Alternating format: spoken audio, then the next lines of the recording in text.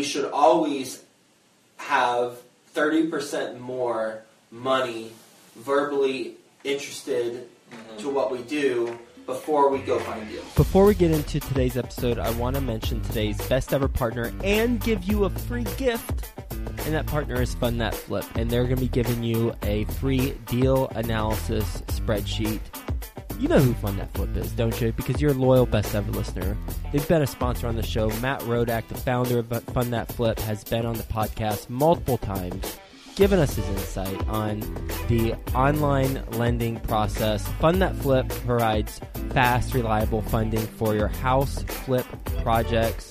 They're an online platform, makes the application process entirely easy, and they've got a whole bunch of experts on their team who can help you get funding in 24 hours and close within as few as 7 days.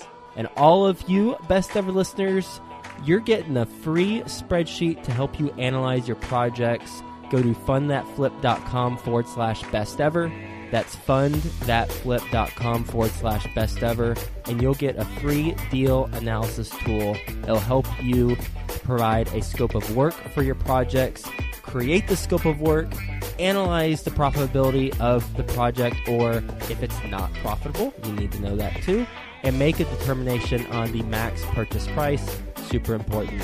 You can print out all the detailed reports, and that will help you get your deals funded faster. Go to fundthatflip.com/best ever. Get that free analysis tool, fundthatflip.com/best ever. Best ever listeners, how you doing? Welcome to the best real estate investing advice ever show. I'm Joe Fairless. This is the world's longest running daily real estate investing podcast. We only talk about the best advice ever. We don't get into any fluffy stuff.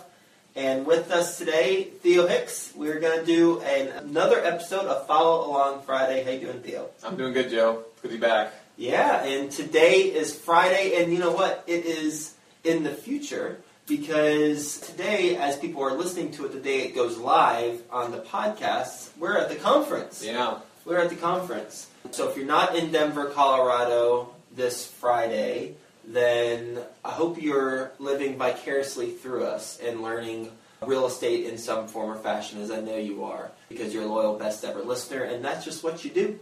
With us today, we also have Jack, who you might not be able to see. Jack is my fiance's 12-pound Yorkie, and he is just snoozing away right now in the office. So as long as someone doesn't knock on the door, you won't hear Jack. So today we're going to talk about entrepreneurial endeavors that I got going on, and then give you a status update on those things. In particular, want to follow up on the $64 million text message conversation that ended up happening this past week. I know on last week's episode we had discussed how I got a text message. Well, we talked about how to condense our goals from achieving them in 1 month instead of 12 months. Yep. And brainstorming ways to do that. We talked all about that. Highly recommend going to listen to that if you haven't already. And then one thing that came out of it was I received a text message a couple days prior to that, and they said, hey, I've got an investor, an out-of-country group, $64 million I've got to invest. And I said last week, probably about 5 to 10% chance of something coming from that. And so we'll talk about how that conversation went with the group and next steps, as well as all the other stuff we got going on in the business, from deal pipeline to asset management, and then answering questions that you have submitted. And if you have any questions, then how you submit those questions is a couple ways. One, if you're watching us live via Facebook, then you can simply write down the question in the comment section below of this video. If you are listening to us on the podcast, then you can email info@joefairless.com. That's info@joefairless.com. And we will receive your questions and then most likely answer your question on the show. So how do you want to approach it, Theo? Well, I want to know about this text message. Keep talking about it. I want to know what went down. Yeah, well, we had, as I said, the more inquiries and more opportunities you have, the more likely something's going to pan out.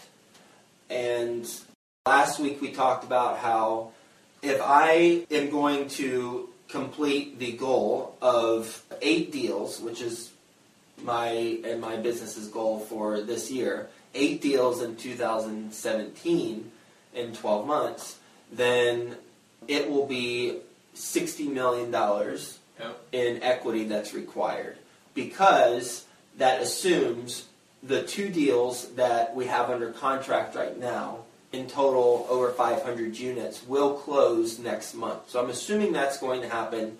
The property and condition assessment has come back fine. Environmental looks good on both those things. So I assume that's going to happen. Assuming that, got 6 deals, need $10 million apiece, $60 million bucks. And just so happened, coincidentally, got a text message from a client of mine, also is an investor in our deals, and he said, I've got this lead, not sure what it's all about, but they want to jump on a call. So that brings us to this conversation. And my business partner and I jumped on a call with my client and this representative. It turns out this representative has a relationship with someone at a large institution who has clients who have $30 million, not 60. Turns out it was $30 million to invest. Now, we got to follow the breadcrumbs about 4 different levels, right, to 4 different rooms to actually get to the individuals. So that's why after speaking to them, and I'll tell you more about the conversation, I'd say I'd lower it from 10% to about 4 to 6% possibility of something happening. But there is that 4 to 6%. And we talked about what they're looking for, and they're looking for exactly what we do. Mm-hmm. We just have to determine if it makes sense, one, for us to partner with them, because they might want to be whole owners of it. They might just be looking for a broker. We are not brokers. Yeah. Versus someone who helps them with the business plan, has a team, and they can plug in their equity, and then we partner on a deal. Because that's how we partner. 2 is because there are 2 levels of go-betweens, everyone needs to be compensated. Therefore, the deal has to make sense enough to compensate everyone who is responsible for putting the deal together. And that's something we'll have to identify as well. And we think we have an opportunity that they would be interested in. But it depends. We haven't had a direct conversation with the money people. Therefore, we need to, 1, give them an NDA, non-disclosure agreement, that says we're going to share with you this particular deal. You or any of your affiliates may not purchase this deal for a period of time after we share it with you. We will need them to sign that because we don't have it under contract yet. So we're going to have them sign it, gauge their interest, and then if they are interested, then we'll talk to them about it. If not, then we'll need to understand why they're not, and then go from there. We're not going to spend a whole lot of time with them until we know what they're looking for, and after they sign the NDA, then we're simply going to send them the opportunity. So the amount of time invested, here's one of the points. The amount of time invested from us is minimal. I spent 15 minutes on a call last week with the representative's representative, and I will spend another 10 minutes or so with the NDA back and forth and writing the email to share with them the actual deal. After that, 25 minutes invested is well worth a 4 to 6% chance of getting $30 million in equity to do some deals. So that is one important aspect, because a lot of people are listening, they might think, well, if you got 4 to 6% chance, why even try? Because the cost-benefit analysis, it makes sense. But if they were requiring significant amount of my time, I would not pursue it. I wouldn't pursue it at this point because it's too flimsy. But it doesn't require a significant amount of my time, therefore it makes sense to pursue. I know it's a $30 million opportunity. You said it'll take about, let's say, half an hour of your time to potentially get the 4 to 6% chance of it actually occurring. So if you weren't as experienced as you are now and you were kind of just starting out, would you approach this differently than you're approaching it now? Well, I wouldn't have a group that was asking us for opportunities to partner if I wasn't experienced. Yeah. So I guess that parallelism work. Yeah. Okay. Cool. So yeah, I'm looking forward to hearing more about that and see if that probability goes up after you send the NDA. So they're not asking for a full underwriting package. You're going to send them the operating. I'm going to send them our underwriting. I'm going to send them how we're looking at the deal, the projected profits, the actual deal itself, address, unit mix, all the details. And then that's it. I mean, that's in our business plan, which is outlined in the document and our company overview. Well, that's all I'll send them. So it's stuff that we have already. We're not creating anything unique because we will likely be buying this property. It's a quasi-off-market deal. I don't want to talk about it too specifically because we don't have it under contract, but it's a deal that's not on the market right now. Okay. And they have come back to us specifically about the property. The owners of the property have. Okay, awesome. We're talking about potentially getting $30 million in money raising. This is a good transition to something else we want to talk about, which is your deal pipeline right now, and giving people an update on that and kind of explaining how you approach that. Yeah, we have a spreadsheet that lists out all the different categories that we evaluate deals on, from internal rate of return to type of financing, the type of equity that would be best. For example, is it syndicated or is it private equity? Because private equity is looking for something a little bit different from syndication, where syndication, high net worth individuals, private equity would be institutional money. Okay. So what type of equity is required? And if you're wondering what would be the differences, high net worth individuals through syndication will want to make sure that there is cash on cash return as a priority and the internal rate of return is healthy. Whereas private equity, the cash on cash return isn't as important as the exit is. They don't require as high of cash on cash annually, but they do want to make sure the project makes a good chunk of money, whereas high net worth individuals typically like to have the higher cash on cash return and a good return at the end, but you kind of balance those two. Plus private equity is an unlimited amount of money. So we can do larger deals with a private equity firm, like $80 million private equity check versus a syndication of raising it from private individuals, $100,000 a pop. Takes a lot of people to get to $80 million. Yeah. I don't think we've ever talked about private equity before. Maybe we need to take a stamp there and we talk about how you find private equity investors at a later date, or we can talk about it now. Up to you. Well, we should talk about it after we actually close a deal with a private equity firm. Yeah, we have not closed a deal with a private equity firm. All of our deals have been either with a syndicated group of high net worth individuals or an individual or their family who have partnered with us. Okay. So when we partner with a hedge fund or a private equity group, assuming that I don't have an NDA, then we'll talk about that. And if I do have an NDA, then I can talk conceptually about it, more so in detail versus being hypothetical. Exactly. I want to talk about stuff I've done. Okay. So as far as the pipeline goes, we look at most important things for deals, and we've identified, as of this point, 4 opportunities that we're excited about. One opportunity is near some properties we already own. And I have to be a little bit cryptic about these 4 opportunities because we don't have anything under contract. But that is something we're very excited about. Because we can have economies of scale with management. That's why we're very excited about it. And we know the market very well. We know the sub-market very well. Another opportunity is the one I just mentioned. The third opportunity is an opportunity that is in a market that we haven't invested in yet, but is very solid market. Turns out we have had more competition. We've put in our offer and we got feedback. There were over 30 offers on this property, and we weren't even in the top 10. So what we're going to do, what do you do in that scenario? Well, you don't continue to increase your price just to win the deal.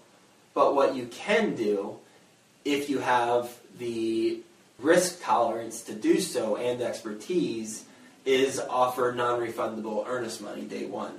And so what we're likely going to be doing is offering non-refundable earnest money over $300,000 worth day one, because we have had the right team members already walk the property. Okay. And there is an environmental risk associated to this, meaning if oil were to be found underground, that would cause us either a delay in financing, or we would need to remedy it beforehand, and it could get a little tricky. But we feel confident in offering the non-refundable earnest money day one, and we will be doing so, but we won't be increasing our offer price.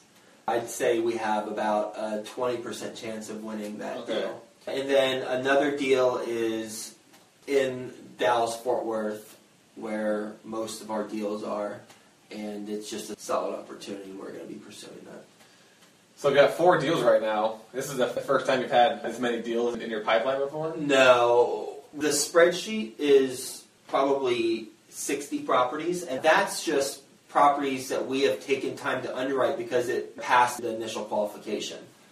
We're always offering on properties, but these 4 in particular have risen to the top after looking at the 60. So we've always got a pretty healthy pipeline of deals because of this podcast. I get a lot of off-market opportunities, and also because of the broker relationships that we have, we get a lot of opportunities. But the 4 deals we have now are definitely very promising. What will happen if you get all 4 deals and they all land in the same time period? What are you going to do about that? Time to be resourceful. That's the balance that I have to make sure we I don't know, we have to stay balanced, I guess.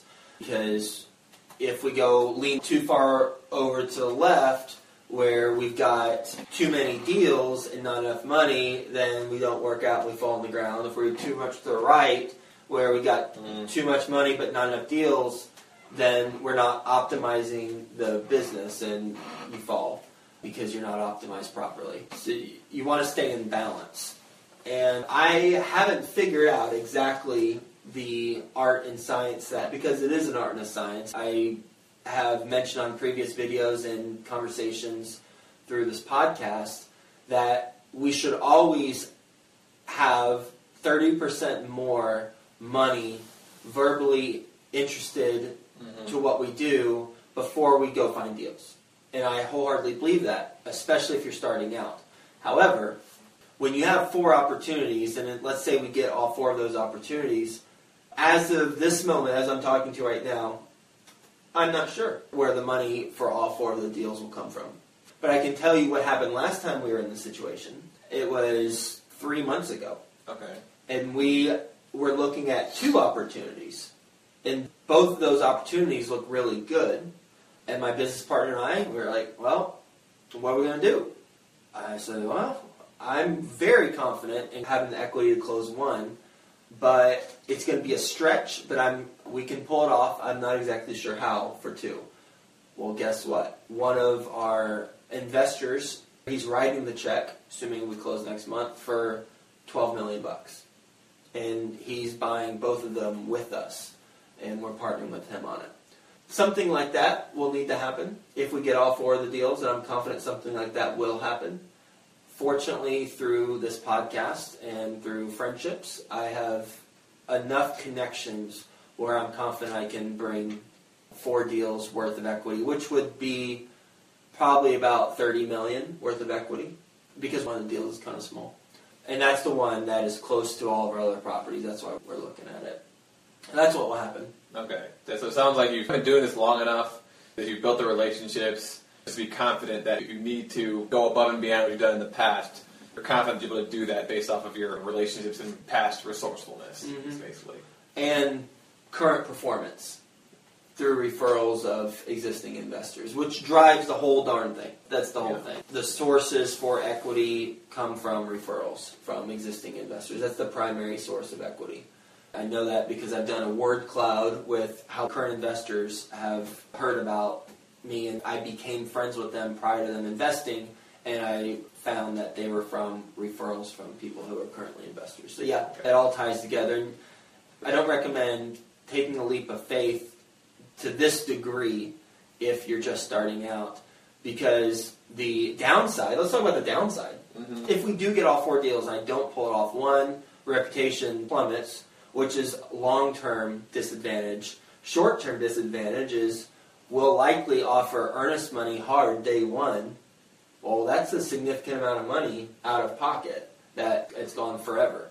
So there are financial downsides, short-term with money and long-term reputation if we get all 4 deals and I'm not able to pull it off. So I don't recommend doing that if you're just starting out. But if you have a network established and you have multiple ways, not just one, multiple ways to get the funds that are required for the deals, and you take a calculated risk.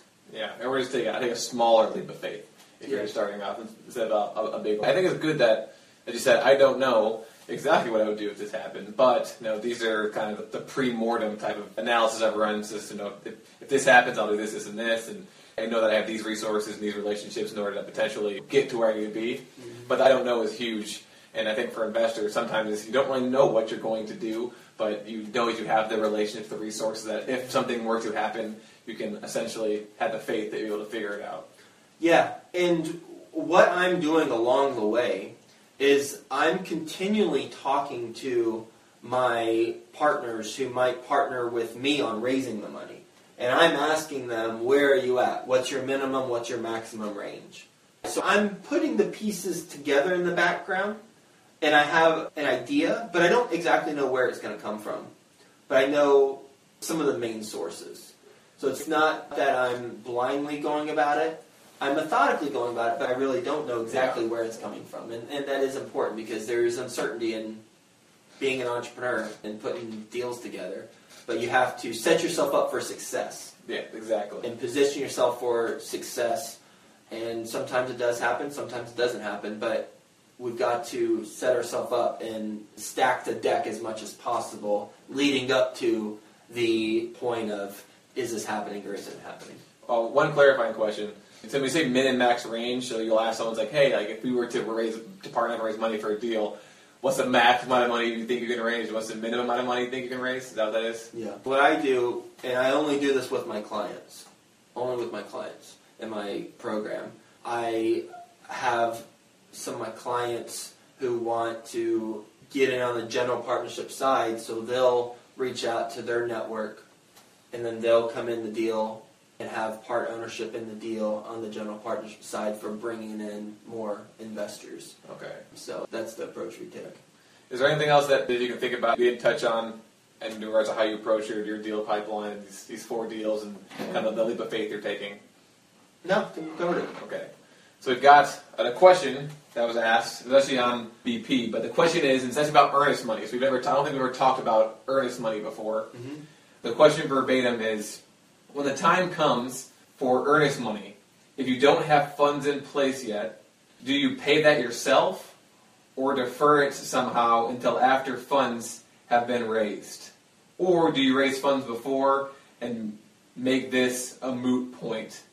You don't raise your funds before you have the earnest money stage done. Mm-hmm. You raise the funds after you have it under contract and you're well into the due diligence period. Now, you don't raise all the funds, but you can, for your earnest money, ask an investor to put it up. That's what I did on my very first syndicated deal. I asked an investor who said he was investing $50,000 to simply put it up early. And he did. He put in his $50,000. He asked that I write him an email saying that I was personally guaranteeing the $50,000, and I did. I wrote him an email. I said I will personally guarantee the $50,000 if anything happens to it whatsoever. And that was good for him because of our relationship. And we weren't going non-refundable on that deal. Okay. There were contingency upon contingency built into that first deal's contract. If the financing didn't look good, if the wind blew the wrong direction, I could have canceled the contract. So it wasn't at risk for 30 days. And I had the calendar printed out with the day that it was going hard, and I certainly made sure that it didn't until we had everything in place. Would you recommend someone doing their first deal to, I guess it would depend on how much money they have, but if someone that was in your situation that maybe didn't have $50,000 laying around, which I'm sure most people, would you recommend them not doing a non-refundable down payment for their first property, or situational? I don't recommend going non-refundable day one if it's your first deal. And really, I don't recommend ever doing it, but sometimes you have to be competitive, and if you have the right team members, it's certainly a competitive advantage because you can go in at a lower purchase price and you're simply putting money up beforehand. You're going to put that money in anyway if you know you're going to close. That is a 2.0 multifamily syndication tactic, not a 1.0 syndication tactic. And as far as just to close out the earnest money with the investor, you might be wondering, what do they get for putting it up early? Do they make interest on their money? Do they get additional ownership? Well, depends on how you negotiate with them. I didn't compensate this individual anything. No extra fee, no additional ownership. He put up the earnest money 2 months before other investors funded the deal. So he has his money out 2 months.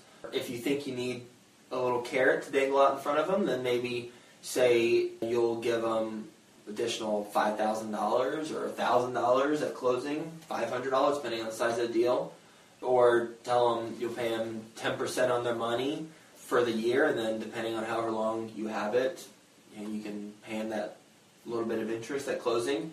I don't recommend giving them additional ownership in the deal, because it'd be better off financially to pay them a couple $100 or $1,000 or something versus additional ownership, which will likely equal many of thousands of dollars. So those are a couple ways. Now, that's different from your proof of funds person, which I have a video at apartmentsyndication.com. If you're having trouble with proof of funds, I won't go into that now. You can just go to apartmentsyndication.com and you'll just watch the proof of funds video, because you do compensate them with either ownership or cash for that. Okay, so main lesson, if you're first starting off, don't do a non-refundable large money deposit. I don't recommend doing that. Okay. That's for sure. Sure. A couple other things really quick. We have the Best Real Estate Investing Advice Ever Conference. That is going on, well, if you're watching this on Facebook, that's going on this Friday, February 24th. If you're listening to us for the day this goes live, that's going on today in Denver, Colorado. And either way, you can watch some of the videos that Theo's going to be posting, and he's going to be interviewing people at the conference all day Friday and Saturday. And those videos will be posted at the Joe Fairless Facebook page, which is facebook.com/meet Joe Fairless, MEETJOEFAIRLSS.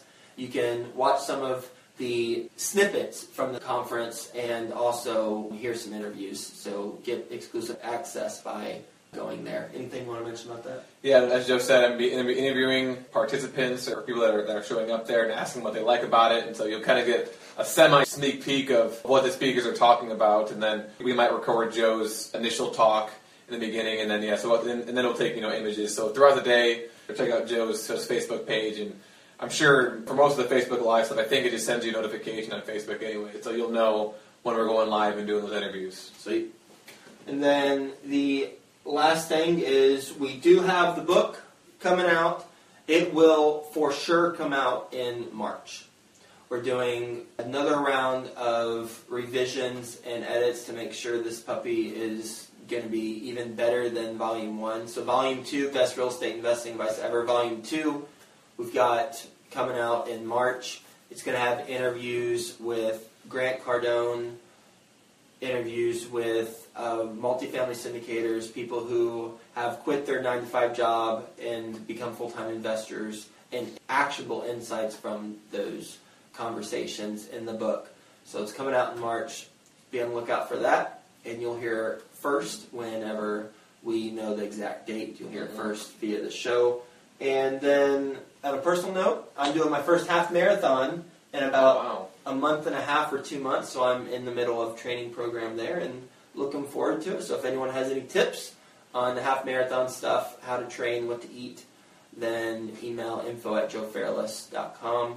And then I believe that wraps it up. You got anything else? I do not.